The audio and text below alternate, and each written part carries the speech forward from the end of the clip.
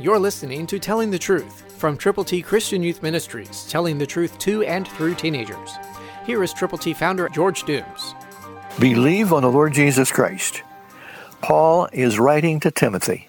He says in 2 Timothy 4:7, I have fought the good fight. I have finished the race. I have kept the faith. Can you say that? Is that true for you? It can be. Keep fighting for the gospel of Jesus Christ. Keep sharing God's word. We have for you God's ABCs. And while you can still fight, before the race for you is finished, go with the gospel. Keep the faith.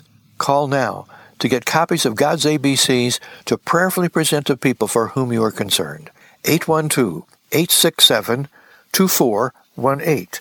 And when you call, let us pray with you and for the concerns of your heart. Call now to get copies of God's ABCs and do the job that God wants you to do.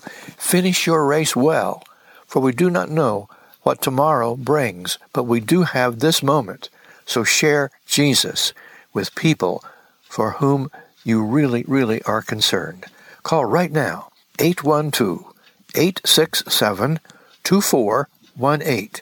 812-867-2418, and let us know how many of God's ABCs you will prayerfully present to people, and when you call, let us pray with you and for them.